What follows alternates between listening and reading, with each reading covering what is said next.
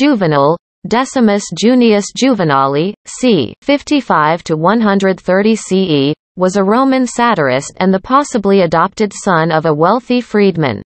He turned to satire later in life, and scholars agree that Juvenal gives an accurate picture of the social and political conditions of ancient Rome. Today, his sharp, critical eye serves as a reality check against those who tend to gloss over the dirt, violence and hypocrisy of the so-called classical world of ancient Rome, a world which incorporated Jewish, Greek, Egyptian and other elements within its overall power structure. Put simply, some rave about the glory of ancient Rome but downplay its garish and gory aspects.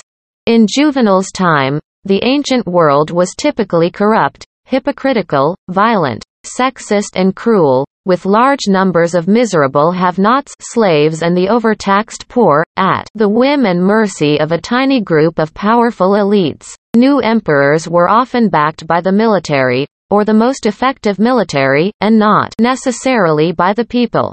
As for Roman religion, Juvenal writes that sacred temples were often used as meeting places for casual hetero and homosexual sex.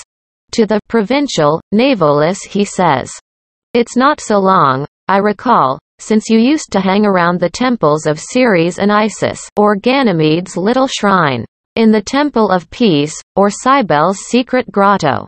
On the Palatine Hill, all such places are hot spots for easy women. You laid them by the dozens then, and, something you don't mention, more often than not you would have their husbands, too."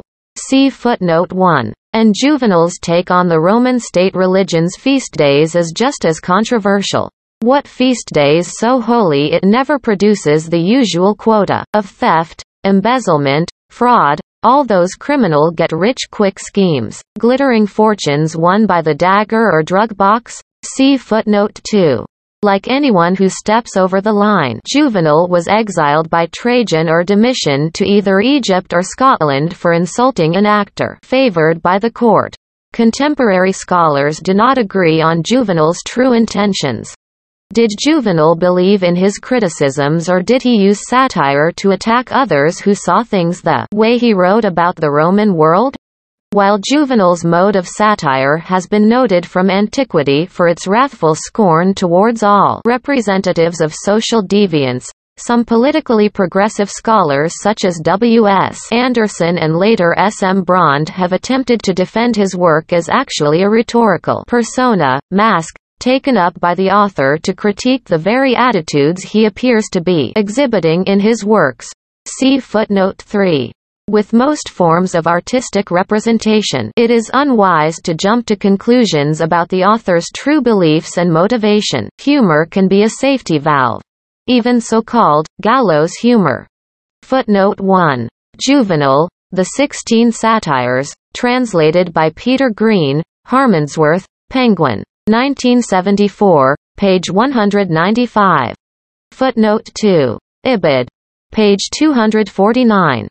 Footnote 3. http://en.wikipedia.org/wiki/Juvenal